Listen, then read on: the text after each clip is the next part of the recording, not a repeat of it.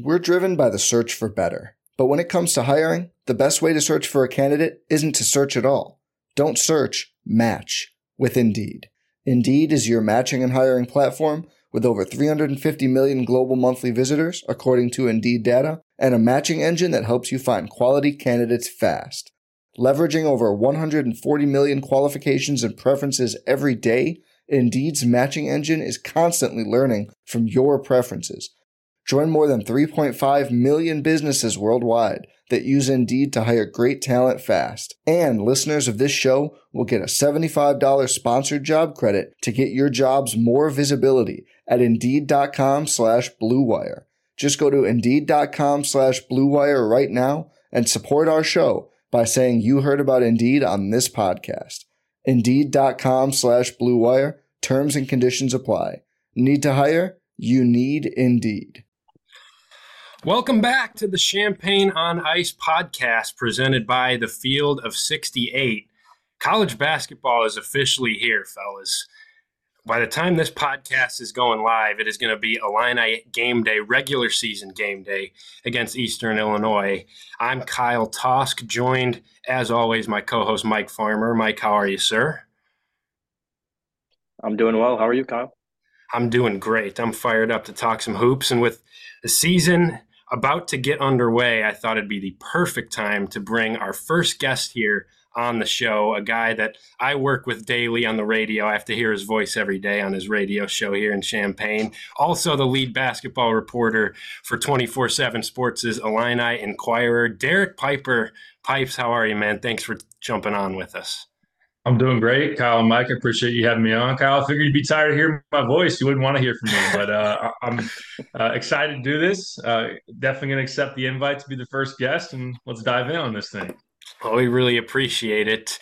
Let's just talk some Illini hoops here. I'm curious. Let's start with preseason play. We've seen this team on the court twice in exhibition play. First game against an NAIA opponent in Ottawa. But the big one was last week, number one Kansas comes to town for the Maui Strong Relief Charity Exhibition game. The Illini beat them, and we get our first look at this group against a high-level opponent. What were some of your biggest takeaways? What did you notice? What were your first impressions seeing this group take the court twice in exhibition play? And how encouraging was that game last Sunday? I know obviously a game that doesn't count, but number one comes in and you knock them off. Yeah, I think it was very encouraging because I don't think there was any question about both teams' desire to win. You look at Kansas and Illinois both in terms of their rotations, really locking in on giving their starters and their main players in their rotation as if it counted, the bulk of the minutes. So that was a legit look at Illinois against a high caliber opponent, and they looked the part. I mean, they were in control of that game for most of it. You look at the fact they led 36 of the 40 minutes. I think in terms of like going in on certain aspects of it, like Terrence Shannon Jr., I know a big talking point throughout the offseason is he going to be assertive and be someone that game in and game out looks like a star, like a guy that can obviously was a first team all Big Ten guy last year. We know that his ceiling is a little bit higher than that in terms of he could be an All-American. He could be a guy that maybe even dips into the first round if his game becomes more consistent, if he shoots the three more consistently, which he did in that game. He hits 5 threes. He was in takeover mode. Great battle between him and Kevin McCullough. McCullough's going to be someone, in the mix for all Big 12 first teamer and maybe even outside chance in All-American honors for him as well. So I thought the way that Terrence really set the tone of being able to be a guy that said, hey, we're ride my shoulders to this win, really. But obviously it wasn't all him. I mean, Coleman stepped up and hitting 4 threes. And I think that's so important for this offense because I really like what Brad's done in terms of the spacing and playing Coleman at the 5, his ability to play pick and pop, his ability to be a playmaker in the high post and out to the top of the key, and really against a big time big man in Hunter Dickinson. We know you're going to see some of those across the league and like a Zach Edey and whatnot. Coleman can make that matchup a bonus for him on the offensive end when he's able to space it out and shoot it like that. So we'll see. Both those guys have been streaky shooters through their careers. So we'll see what that looks like over a full sample size of a season. But that was encouraging. Both your star players really answered the call there. And then just different guys chipping in, especially down the stretch. I mean, Quincy Guerrier, 24 years old and physical and strong, and his ability to attack off the dribble and get into the lane and get fouled, that was something that I didn't really expect him to do a ton of. I mean, I knew he was a good rebounder, good catch and shoot guy from what he showed at Oregon. So his ability to do that, kind of be able to drive aggressive closeouts and get into the lane and get fouled. And Justin Harmon, just someone that wants to win, somebody that just wants to. I think Marcus Mask is the same way, and kind of bigger picture. I just like how the transfers fit because I feel like those guys are older guys that have experience, but they're so far from what we can tell, they seem like to be pretty selfless players, team guys, and Harmon's cut down the lane that Coleman hits him for was a huge play. So I like the rebounding. I like the veteran presence really showing out, especially in crunch time. And I think across the board, there's a lot of different things you can break down about it. I mean, it wasn't a perfect showing by any means, and things that Illinois is going to have to build off of. But like you said, I mean, beating number one, you can maybe question, does Kansas look like number one in terms of what they showed? But that is a legit top 10 team. Bill Self very well coached and well respected, and Illinois to show out like they did in that game was a great start going into the ones that count. I want to. You mentioned the transfers there. I know those are the guys that we're unfamiliar with. It was good to see those guys on the court for the first time. But I want to. I want to kind of start and focus on. You mentioned the two stars. They played like stars. I feel like when talking about this team this year, I feel like Terrence Shannon and Coleman Hawkins are almost getting lost in everything. Like you get those two guys back from the NBA, but the focus has been on point guard, the transfers. How are they going to fit in the freshmen? But really, to me, the key is that Shannon and Hawkins play like they did against Kansas. I'm curious how good Terrence Shannon specifically. Let's start with him because that is a big time. That's an NBA prospect. That's a guy. That's a big time returnee for you. How good do you think he needs to be for this team to reach their ultimate ceiling? What can he get better at from last year? How can he be more consistent? And how good do you think he needs to? What level do you think he needs to reach for this team to be their top capability? Yeah, no, I think he definitely needs to be a no-brainer in terms of a first-team All Big Ten guy. I think that if Illinois is going to have the season that it really hopes to, which is winning the Big Ten title, which I think that maybe now we're taking them a little bit more seriously in that. I'd say nationally, people probably raise their eyebrows a little bit, seeing that result against Kansas and knowing that Purdue is a really good team. They had a great battle against Arkansas. They almost ended up falling short in their charity exhibition game. Michigan State, another team that in that top 10, top 5 range nationally. They fall to Tennessee, but those are really good teams. Maybe Illinois, at least as of right now, looks somewhat on par with those teams. I think for Illinois to make that run at winning a Big Ten title, it's got to be Terrence to be the unquestioned top guy. And if Illinois wins it, maybe he's in consideration. I know it's pretty easy thinking about the stat line that Zach Edey's probably going to put up to just pencil him in and say he's going to be the Big Ten Player of the Year, but maybe Terrence makes a run at that.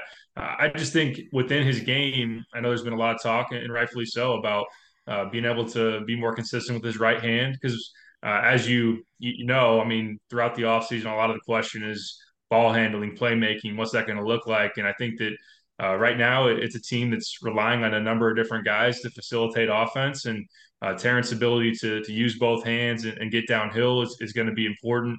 I think that his mid-range game, which has been talked about a lot, and we'll see how that progresses throughout the season. I know he's put a lot of work in that, and I think that if he can see the soft spots in the defense of getting into that mid-range level and hitting that jump shot at a decent rate, that could really help him because teams are going to, as they did last year, try to wall up at the rim, anticipate his drives. If he's not going to shoot for three, go up in the paint and try to make things as tough as possible for him. So if he's able to get inside that lane, maybe pump fake a three and settle for that 15 to 18-foot jump shot. Obviously, Io made a living there. I'm not saying he's going to be Io by any means, but and then I think it's just kind of a mindset for Terrence. I think it's an every night make sure that my team is being able to follow my lead because there's some times last year where he kind of took a back seat, early in first halves and maybe Illinois was on the wrong side of a run. And there were just stretches where Terrence was electric, but there were also stretches where he was a little bit too passive and non-existent. So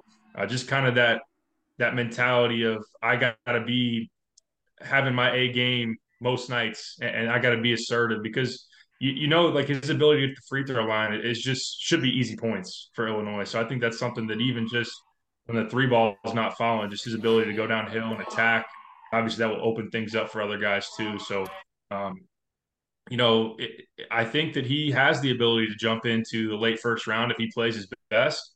And for Illinois to go where they want to go, I mean, like I said, he has to be a legit star and a guy that's an A-lister in the Big Ten, and maybe a guy that's making a run at All-American too.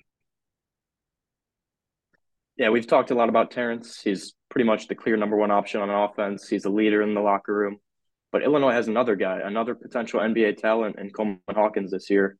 He declared for the draft last year, came back, didn't get the feedback he necessarily wanted. We went over our Big Ten team predictions in our last episode.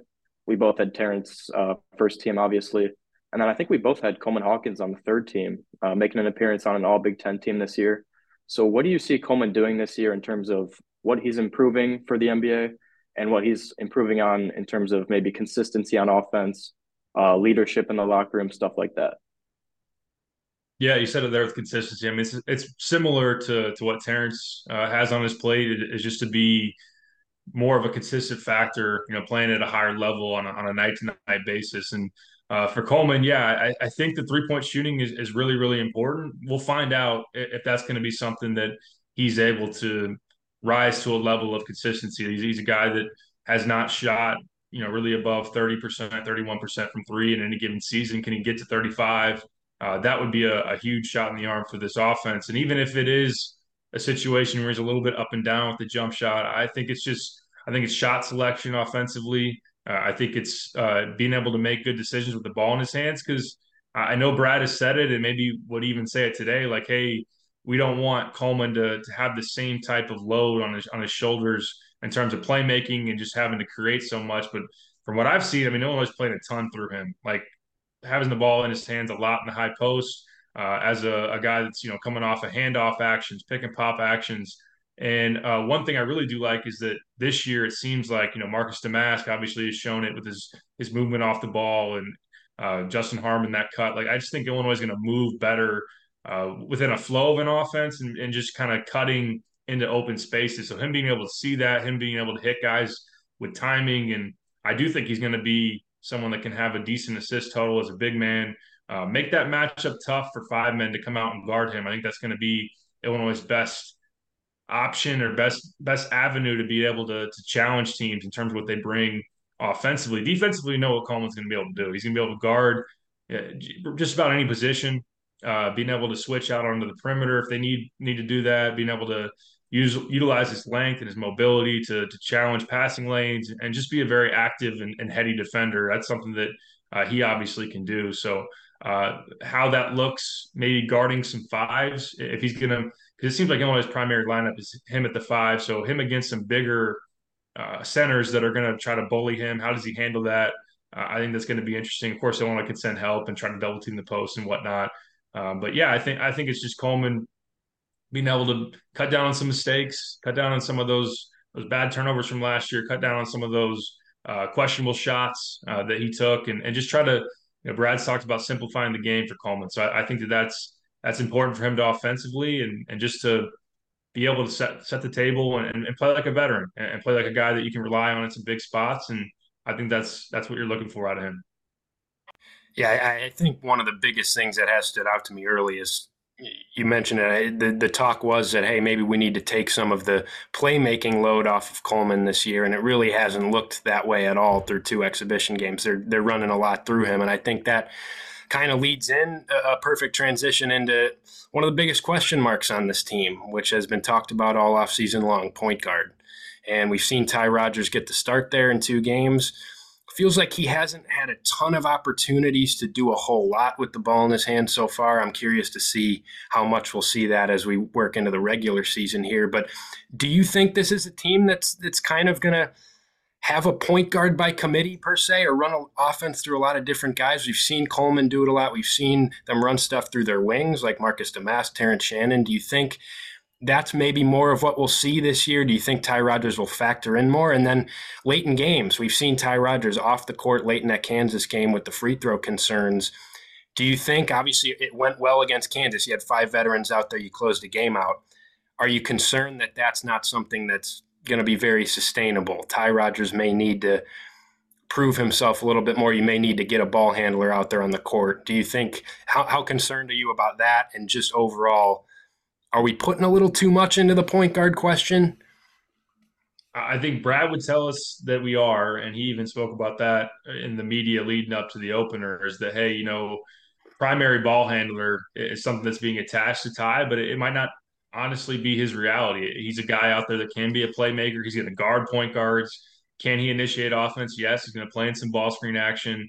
Love the way that he attacked the rim early against Kansas, but I think it is a situation where they're trying to just play through different spots, and it's I think for the most part through a flow of the offense, and it's really starting with Coleman at the top and being able to let him make decisions, and then you're allowing some other guys to play in some actions like Domask, who I think is a very high IQ player and versatile. Obviously, I mean, he can play with the ball in his hands, he can pass, he can be a spot up shooter. Terrence, trying to get him downhill, I mean, that's something obviously you're gonna try to do. So allowing him some opportunities to play in some ball screens. So as it stands right now, I think Illinois would prefer to go with the route of having just different guys that you put in those spots instead of just a kind of a prototypical point guard. Like, hey, we're going to put Ty Rodgers in a ball screen at the start of 95% of our possessions. I think that's admittedly, how I thought, and a lot of people have thought of what a point guard means. I just don't think that that's the reality for this team as it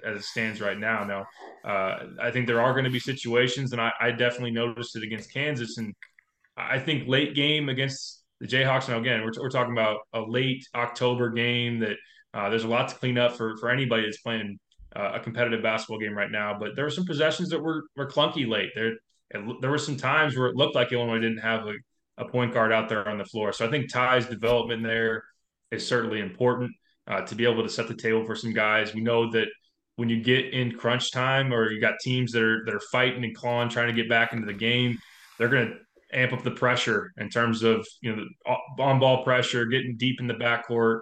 And we've seen the Purdue game last year, how Brandon Newman pressured Terrence Shannon. We know that can be an issue in terms of maybe him bringing up the ball. I know that Kyle, we've talked about on the radio. Maybe Coleman brings it up a little bit. If he's playing the 5, you take that chance of someone, an opposing 5-man, if he really wants to guard you full court. And of course, if you're going to play a traditional just full court trap, you maybe want to use your passing to be able to get through that. But I'm not, just because Illinois beat Kansas and has looked good offensively so far, I'm not sitting here and saying, hey, point guard won't be an issue, because I think it still can be in spots. But so far, I think the plan is to not put too much on Ty Rodgers' plate.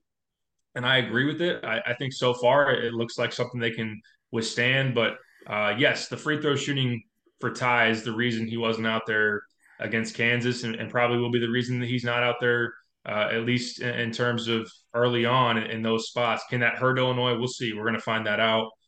Maybe Ty shows that his free throw shooting takes a leap from 38% above 50. Obviously, you'd like it 60 and plus for him to be out there. But I think it's still a reason to be very, very intrigued. And I think in particular, late in games without a true point guard is something that I'm going to be really interested to monitor going forward with this team. And I think it could be a downfall still, but early indications, I do like how they're using multiple guys to play make. And if there's just an ability for guys to see the floor well and move well and continue to have a flow within an offense, which they just didn't have last year, maybe you can make up for some of that in terms of not having that pure floor general.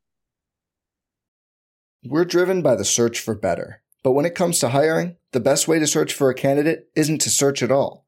Don't search, match with Indeed. Indeed is your matching and hiring platform with over 350 million global monthly visitors, according to Indeed data, and a matching engine that helps you find quality candidates fast. Leveraging over 140 million qualifications and preferences every day, Indeed's matching engine is constantly learning from your preferences. Join more than 3.5 million businesses worldwide that use Indeed to hire great talent fast. And listeners of this show will get a $75 sponsored job credit to get your jobs more visibility at Indeed.com/Blue Wire. Just go to Indeed.com/Blue Wire right now and support our show by saying you heard about Indeed on this podcast. Indeed.com/Blue Wire. Terms and conditions apply. Need to hire? You need Indeed.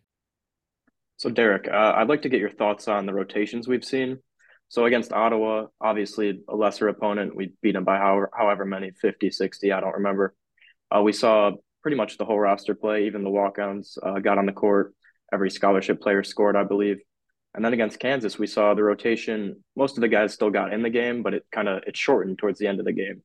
You see the seniors, the veterans, transfers getting the minutes down the stretch. And you see some younger guys like the freshmen, Amani, DGL, Moretti, Sincere, even Luke and Dane kind of pushed to the bench. So I'm curious to hear your thoughts on what are the rotations going to look like early in the season against these bye games, and then as we progress to Marquette, Tennessee, FAU, and the Big Ten slate, obviously. Yeah, I think that's one thing where, Brad talks about having exhibition games, charity exhibition games every, off season going forward. I do think they like the value. If you're playing Kansas behind closed doors, you're probably playing Draven Gibbs Lawhorn, Amani Hansberry 15, 20 minutes and getting the chance to see what that looks like. That's where, in Eastern Illinois, in Oakland, some of these other games in the non-conference, you want to be up with comfortable leads to get those guys those minutes and get that experience. I think this is I think it's a deep team, but obviously, like you're pointing to with Kansas, like that rotation definitely shrunk. And usually, coaches like to ride, especially early, with experience, guys they trust. And that's not to say that Dane Danger gets 10 minutes. That doesn't mean that Brad doesn't necessarily trust him.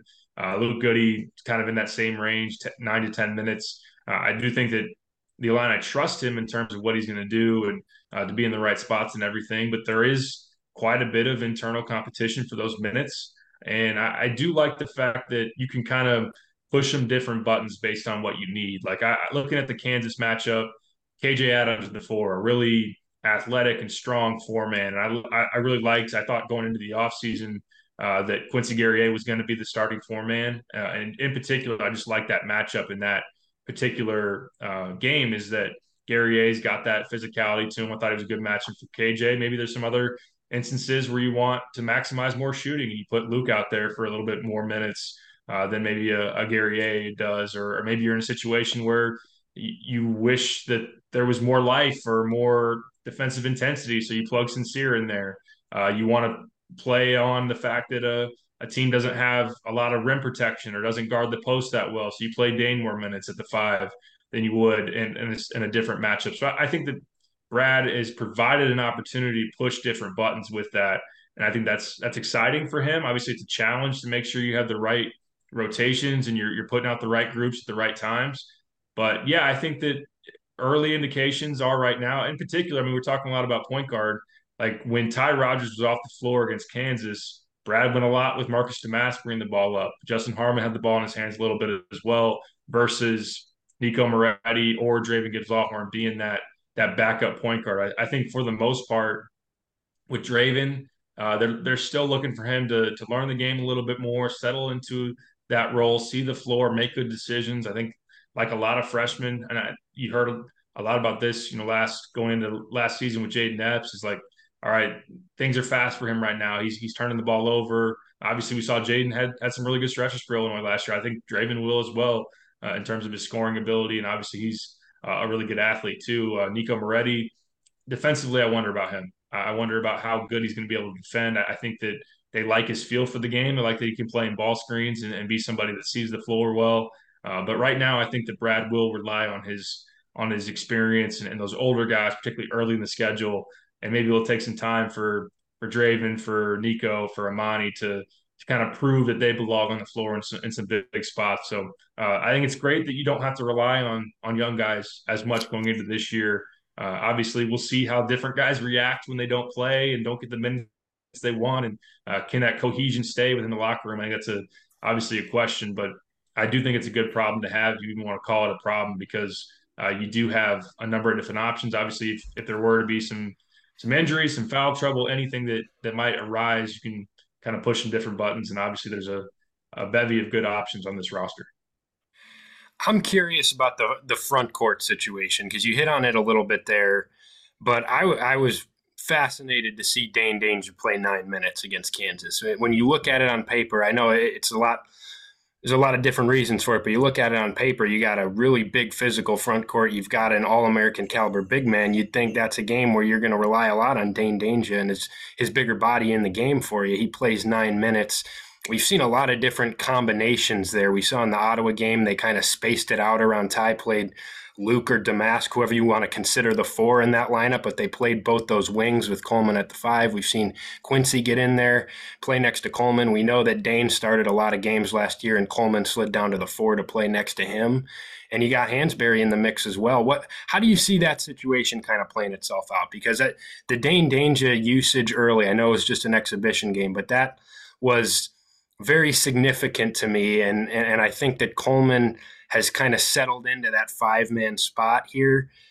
How do you think the front court's going to play itself out? Do you think it's going to be really matchup-based and fluid, or do you think there is going to become a point where, hey, maybe Dane doesn't play as much as we think, and he does really lean into Coleman at the five spot?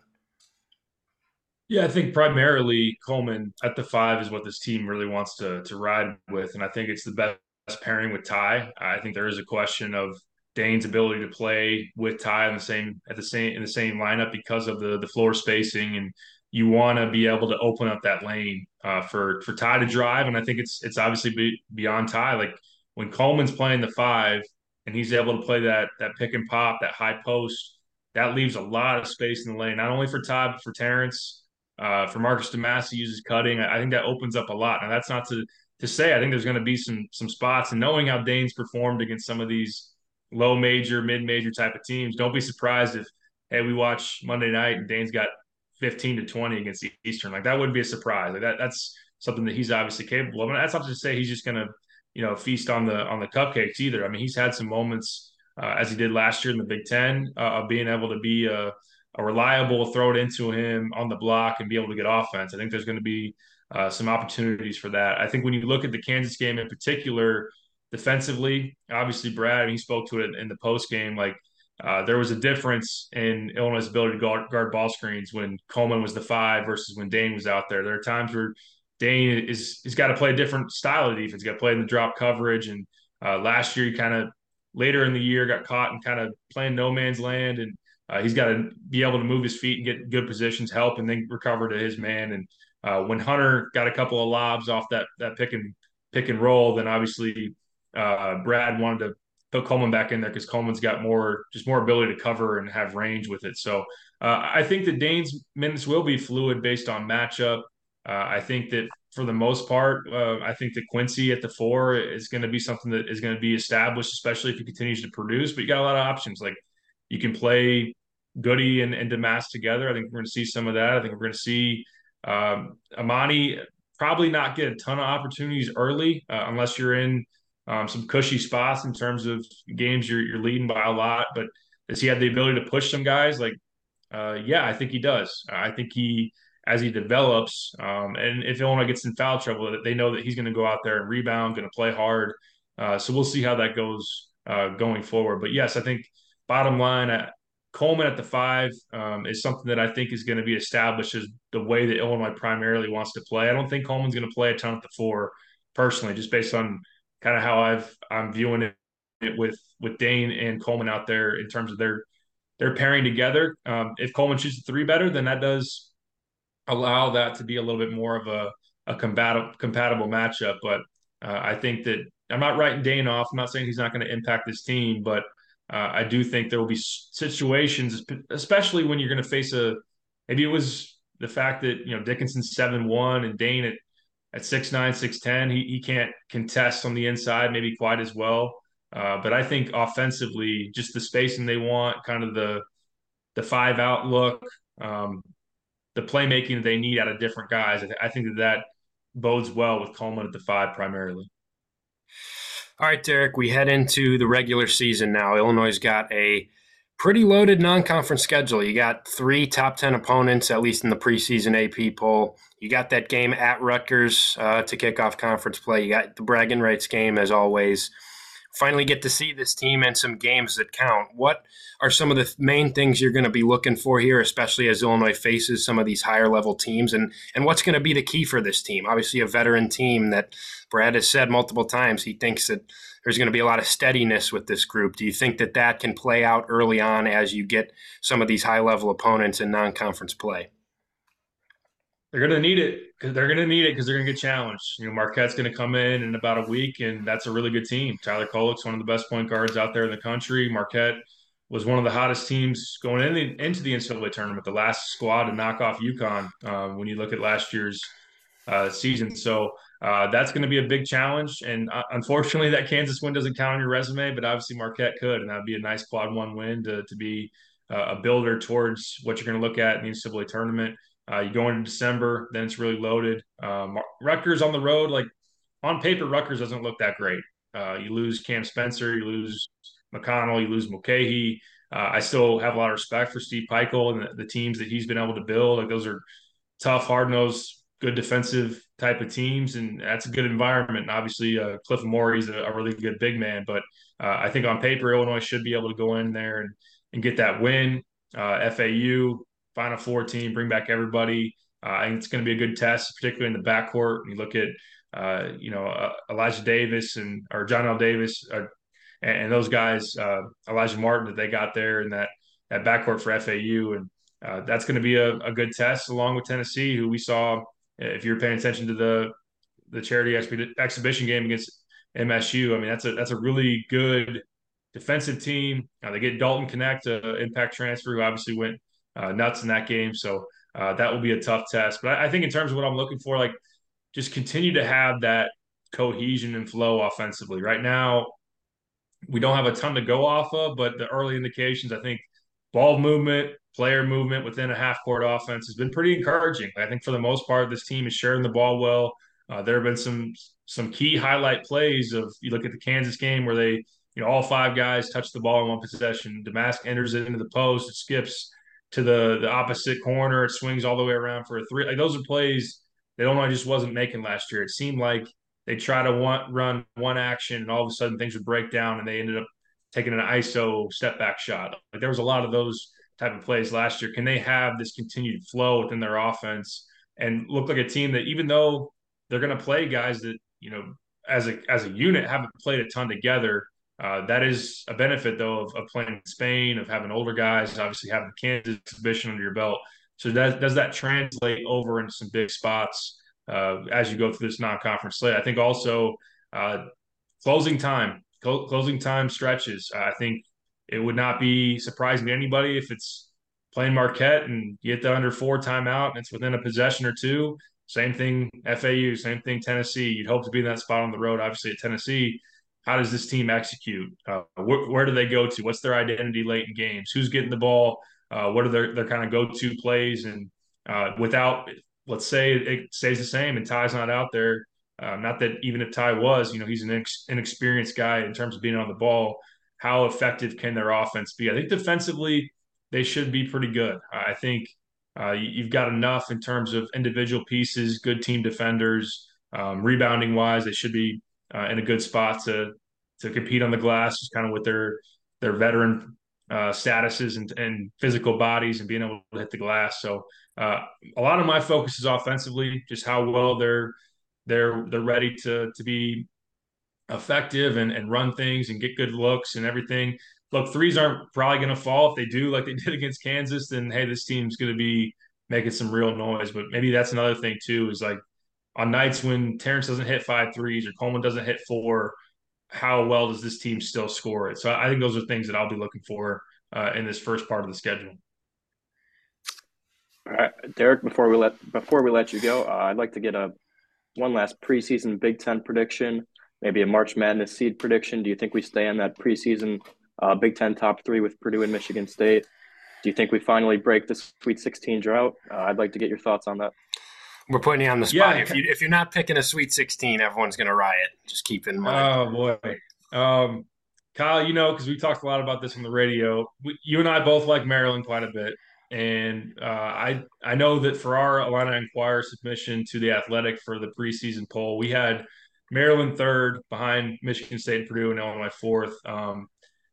I do think Illinois is going to be in the mix. I think they're going to be in that top echelon. I think they're going to be a more consistent team this year.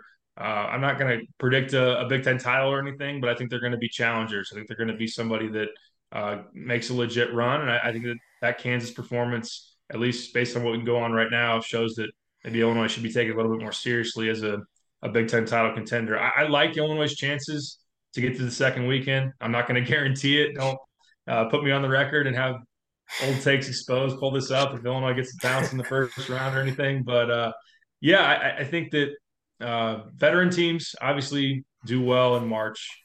Yes, I know that a counter there would be, hey, good guard play, point guard play, especially is something that usually tends to lead towards extended runs. No one doesn't have that in terms of a point guard, but I think just the depth, the amount of veterans on this team, the fact that Terrence has been in this program now, it's going to be his second year. I think he's going to know a little bit more in terms of how to fit in, where to pick his spots, and how to lead this team. I think Coleman being a 4-year guy, I really like Damask. I think Damask is a really nice addition. I think that Harmon and Guerrier fitting in. I think this team has if they were in the 4 or 5 seed line, and obviously you're going to have to beat a like team if that were the case. If you're a 4 playing a 5, or vice versa in that second round, you never know how that's going to go. But I just like what I've seen so far. I'm a fan of this team, and I do think that they have a decent chance to get the Sweet 16. And obviously, we all know Illini fans need that so badly. We really do need it. Please, please. Derek, thanks a lot. We really appreciate your time here. Great stuff. And best of luck to you. What year is this for you on the beat now? Man, you're dating me, Kyle. Man, I've been on this beat probably since you guys were in middle school, if not longer than that. So, I started probably, I think it was 2014. I went through a lot of the John Gross years. I've seen a lot of seasons without NCAA tournaments. So I like the fact that we're a nice little run of me having somewhere to go in mid-March, and obviously expecting the same thing there. But I'm obviously excited to join you guys. Thanks for having me on, and maybe we'll catch up again later in the season. Absolutely. We'd love to have you back. Best of luck to you. Hopefully it's a successful year of covering this team, a fun year of basketball. We really appreciate it. Yes, sir. Thank you, guys. Good stuff there. Derek Piper, appreciate having him on. That was some great insight here as we continue to preview this season. But man, by the time this podcast goes live Monday, November 6th, it is game day. College basketball is officially back. Illinois tipping off at the State Farm Center, 7 o'clock against Eastern Illinois. This first week, we'll be back here next week previewing a big-time matchup against Marquette coming into Champaign. But this first week, you got 2 bye games. You got Eastern Illinois. You've got Oakland. It'll be interesting to see this team in games that count. We mentioned it in the last segment with Derek with the rotations. Are we going to see similar things and just continuing to see this point guard situation play out, see who they run things through. If there was a big thing that you're looking for here in these first 2 bye games, we're probably not going to learn a lot. Illinois should win these games handily, but if there was a couple things you wanted to pinpoint, couple things that you'll be eyeing as Illinois takes on Eastern Illinois and Oakland this week, what would they be? Yeah, we keep talking about it. It's been kind of the focal point of our last 2 podcasts. And Derek talked about it too. It's point guard play. It's who's going to run the offense, whether it's Ty Rodgers, whether it's maybe a freshman, DGL, Moretti, maybe Terrence is running point. We saw Domask running it for some extended period of time versus Kansas. I just want to see how they're running the offense. Maybe like assist to turnover ratio. Does it look fluid? I really just don't want to see pretty much exactly what we saw last season. Derek mentioned it. You mentioned it last podcast. It was brutal to watch. It was just taking up the whole shot clock. One guy chucking a 3. It wasn't pretty at all. So I'd like to see that. I'm going to be focusing on that for sure. Obviously, it's a bit lesser competition. It's going to be a big focal point versus Marquette next week. And then besides that, I would say, how does the 3-point shooting look?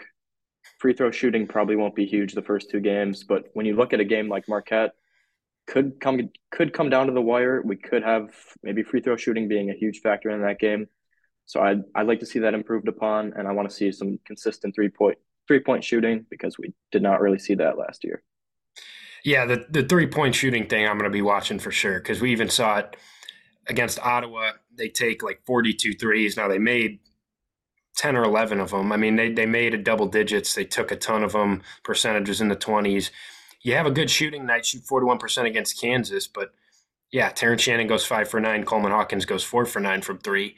We've seen those guys play college basketball for 4 years and 5 years, and they're really streaky. And that's not so, they just haven't been that consistent where you can rely upon that every single game. So, can this team survive if those guys aren't red hot from three? I'm sure they're not both going to be shooting 5 of 9, 4 for 9 in both these games, even against lesser competition. Maybe they won't take as many because they won't be stopped inside. But I'm curious to see, do we see Luke Goody catch fire a little bit? He struggled in that Kansas game, was a nice spark in the Ottawa exhibition, made a couple threes early. Can Damask be consistent from beyond the arc? Can Quincy hit some open shots? Can Justin Harmon hit some open shots? The 3-point shooting I'm definitely going to be looking for, because I'm not taking the 41% against Kansas as gospel saying we fixed this thing, because that was your 2 star players playing great. And that that you don't want to overlook that, but you're just not going to get that type of hot shooting from those 2 guys every night. Can you still shoot a capable percentage when those guys aren't shooting the way that they did in that game? Can you get some complementary pieces to make some open shots? And then I'm curious to see if they run more through Ty Rodgers here and just get him more experience on ball, because we just haven't seen it in the preseason. And maybe that's really kind of what the entire plan is. I mean, Derek went through it. I mean, they've run things through a lot of different guys, and Coleman's a big part of that as well. And they're going to continue to run things through him, whether that's through the top of the key in the high post, and trust him with the ball. But I want to see, against Eastern Illinois, against Oakland, I want to see Ty Rodgers in some ball screens and see how he performs in those. And I want to see him. Obviously, you're not going to be in a situation where it's late in the game and hopefully, I don't want to jinx anything, but hopefully it's not 2 minutes left and you're up 2 against Eastern Illinois or Oakland, and the free throw concerns come back into play, like you said. Hopefully that's not something we're discussing in these games. So you can leave him on the court a little bit longer and really just give him some reps on ball and see what he's made of in that. Because we've seen that a couple of times, but really it has been they've run a lot of things through a lot of different guys, and it hasn't really been the focus hasn't been put on him as that lead ball handler much. So I want to see a little bit more of that. I'm curious if they will do that. And yeah, the depth is going to come into play more. I mean, for heading into a game like Marquette in the 3rd game of the year, a week from Tuesday, we saw Brad really shorten the rotation against Kansas. Maybe these 2 games are an opportunity for some of these guys on the bench to prove themselves and to come out hot and to earn minutes in those higher level games. Dane Dainja has an opportunity. I mean, we saw last year he dominated those lower level teams. I mean, he looked great. These teams should not match up with Dane Dainja down low. He should have good games in both of these games and really try to earn more minutes than he got against Kansas. Sincere Harris has an opportunity to come out and play well and earn some more time. Luke Goody can bounce back from that Kansas game. The freshmen, especially, if they can really flash like they did towards the end of the Ottawa game, then that just makes it all the more difficult for Brad and maybe gets him out on the floor some more. So I'm curious to see in 2 games that count and how all these pieces look. Do we continue to be encouraged by the offense, like you mentioned? Is it still fluid? Does this team still look connected in games that count? And some of those other questions, the shooting, the point guard spot, will continue to play themselves out. Yeah, I love what you're saying there about sort of the depth. Get these guys going. These are 2 bye games, 2 tune-up games getting into the Marquette game next Tuesday. I really want to see these guys like Sincere, Dane, Luke Goody. We're going to need Luke Goody's 3-point shooting against Marquette. That's probably going to be a pretty high-scoring game. Going to need Sincere maybe to come in and stop Tyler Kolek for a couple possessions. You might need Dane in the low post against Marquette. They've got some solid front court pieces. So I just like to see as much as possible. It's easier said than done, but get these guys going, get the rotation looking decent, get the depth, get these guys motivated, energized, and feeling good about themselves going into these bigger games down the stretch. Yeah, and Brad is going to be free to try some different lineup combinations, and we saw that. I think in the exhibition game against Kansas, I mean, both coaches treated it like a real game. I think in his mind, he wanted to get a feel for what a real game, like let's say the Marquette game is right now, this is how I would play things. If a guy doesn't have it, I'm going to pull him. I'm going to trust my veterans. in these two games, assuming that you can get out to an early lead, assuming that you can comfortably be in front of these teams in the second half. It's a great opportunity to, in games that count and in games that you still need to have urgency for, just try some different things. And like you said, and like we talked about, just get some different guys going and let guys play through mistakes a little bit more than you would if you were in a high level battle with Marquette. Before we get out of here, let's hit some predictions here. Season kicks off tonight, and let's give some predictions here for this season. This is a team that I think there's some fairly wide-ranging opinions. I've seen some people super high taking that Kansas game and saying this is a Final Four caliber team, and I've seen people with some rightful concerns as well. I'm curious where you stand on that, and let's just kind of go through. Regular season record, 31 games, 11 non-conference games, 20 conference games. Where do you think this team falls? Big Ten race, do you think this team competes for a Big Ten title? Where do you think they fall? And is this the year that Illinois breaks their 17-year Sweet 16 drought? Actually, it'd be 18 years by the time we get to March. Yeah, that Sweet 16 drought is pretty much as old as us, it's worrying. I don't like seeing that. Yeah, I was 1 year old when they made their Sweet 16 with that 05 team. And had you been born yet? I was like 5 or 6 months old, yeah. Nice, yeah. There you go. All right. In terms of the schedule, I don't know about making predictions for these Marquette, Tennessee, FAU. I like the 1 and 2. I think we could push to 2 and 1 based on that Kansas game. I don't want to get too hyped up based off that Kansas game, but we'll see. It's going to be fun to watch. In terms of the Big Ten, I would say I predicted us third. I think that puts us at maybe 14-6, 15-5, right in that area. Probably a game or two behind Purdue and Michigan State, who I have ahead of us. So I'm probably going to go 15-5, maybe 8-2 at home, 7-3 on the road. I think we defend the home court pretty well. I think we'll most likely drop 2 to Purdue. It's their dominant. Zach Edey's probably the best player in the country. It's going to be really tough to beat them at Mackey and at home, of course. I do think we split with MSU. We play them twice. And I'm going to make a sort of a weird prediction. I think we win on the road and they beat us at home. That's just my weird prediction of the day. And then I think we drop a couple more games, potentially Maryland, potentially Ohio State, maybe Wisconsin. I don't think we're going to drop a game to one of those lower teams in the Big Ten. I think we have in years past, like teams like Rutgers maybe, who beat us at the rack. I think we take care of Rutgers at the rack this year. And like I said, I'm thinking 15-5, third in the Big Ten. I don't really want to make a Big Ten tournament prediction. That's too far away. Yeah. But then in terms of March Madness seed, Derek mentioned that 4 or 5 line. I think that's reasonable. I think third in the Big Ten puts you right around that range. Depending on how we do in the non-con, you got 3 or 4 pretty high-quality teams you're playing. Maybe pick up a win there, move up to the 3 line. Who knows? Maybe you drop to 5 or 6. And I don't really want to break the Sweet 16 drought, so I'm going to say we win at least 2 games in March. And, yeah, that's my prediction. You going Final Four, or are you just going to stop at Sweet 16? Are we on the Final Four bandwagon? I'm not going to get too greedy. No, I'm not going Final Four. I don't even want to push Elite Eight either. Yeah, well, yeah, just get us a second weekend, and we'll progress forward from there. That's all we need. Yeah, I mean, I'd love for everything you said there to come true. I'm probably a little more cautious with my prediction than you are. I think in the non-conference, to me, you break the 11 games down. You got 6 games you should absolutely take care of. Or you got, 7 games that you absolutely should take care of, 4 games that are going to be tough tasks. And that's, Marquette, Florida Atlantic, Tennessee, Missouri, 4 high major opponents.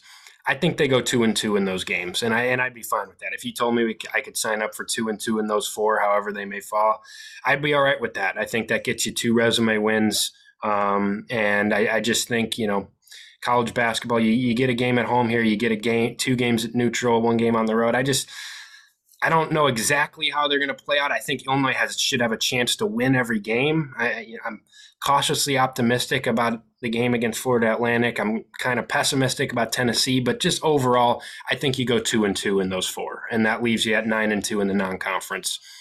Big Ten wise, I had them fourth last week. I think the Big Ten, there's some quality here from about 1 through about 10 or 11 to me. And I just think, to me, I think that the champion, whether that's Purdue or Michigan State, we both picked Purdue, I think it's going to fall right in line with last year. Purdue went 15-5 and won the league. So I think Illinois in fourth place. I have them at 13-7 in the conference, which again I think I'd take that absolutely. I think they're capable of more, but with a pretty tough conference schedule, you got Purdue twice, you got Michigan State twice. I believe you have Wisconsin twice. You only have one against Minnesota and one against Penn State, if I'm not mistaken. So it's pretty tough draw in the conference slate. I think 13-7 is kind of the sweet spot for me. I think they're pretty good at home. I'm kind of with you. 8-2 at home. I think you should be able to defend your home court there. And then, you just go 500 on the road in conference play. 5-5 gets you to 13-7, gets you in that top 4 mix. And that's kind of how I see things. So I got them at 22-9, 13-7 in the conference, a notch below the top. I think Purdue wins it. Illinois hangs around in that race. But I have them fourth, as I mentioned last week. And then, you get to the tournament. I think my prediction probably puts them around the 5-6 line. It's probably not enough to get to a 4. Maybe it is. Never know. I probably have them 5-6 in terms of seeding. And yeah,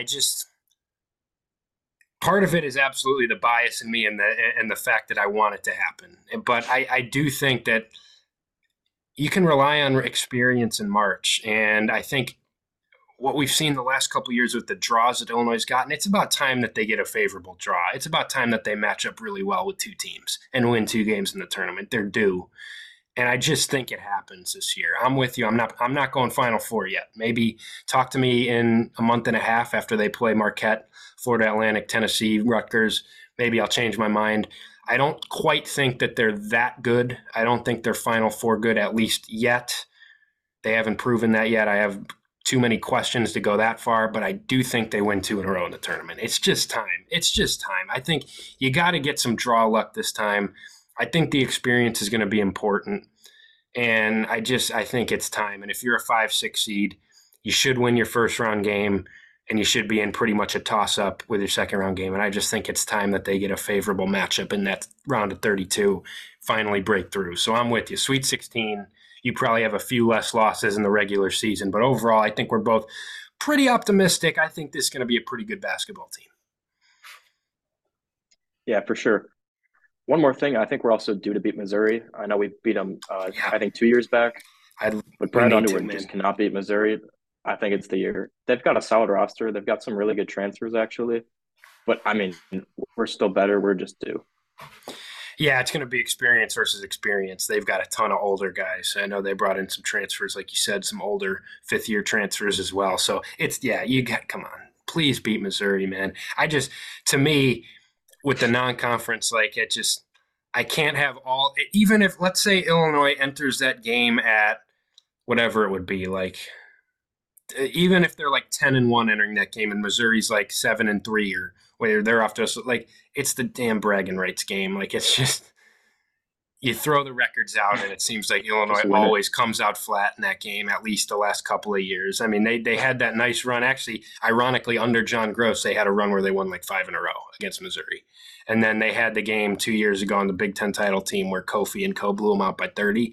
Other than that, I think Brad's lost every time to them. Maybe his first year when both teams were horrendous, he won. Trent Frazier's freshman year, but I think he's 2-5 or 2. He's entering year 7, so he'd be 2-4. But it's time to beat Missouri, man, and it's time to make it. Let's just knock out all the demons this year. Beat Missouri, get off to a fast start, make a Sweet 16. Whatever else there is, beat Purdue for the first time in forever. Whoever else, we haven't beaten Maryland in forever. Yeah. Beat Maryland, we haven't won at the rack in forever. Go do that. Let's knock all these things out this year. Let's do that. Looking forward to it. Looking forward to it indeed. That'll wrap it up for us. We got some basketball to watch coming up here. We will see you again next weekend to actually break down some games that counts. And that should be exciting. And, of course, we'll have the Marquette game coming up a week from now that we'll preview. 100%. Spend a lot of time on next week's show. But for now, once again, the plugs for us. Go follow at Champagne on Ice on Twitter. We'll be doing some live tweeting during games. We'll be asking for some reactions. We're getting everybody involved here. We love to read comments here on the show. So make sure to go follow at Champagne on Ice on Twitter. Subscribe here, Field of 68 Podcast Network on YouTube. Give us a rating, review on all the podcast platforms. Again, still working on Spotify. Apologize for all you Spotify podcast listeners because we are having some difficulties with that, working on that right now. But we are on Apple Podcasts. We are on Megaphone, Google Podcasts. So anywhere you get it, feel free to drop us a rating there. For now, Kyle Tosk, Mike Farmer, we're going to go watch some hoops, and we'll see you again next week. Any last thoughts? That's it. I can't wait for the season. Go Illini. College hoops is back. Fired up about it. Have a great week, everybody.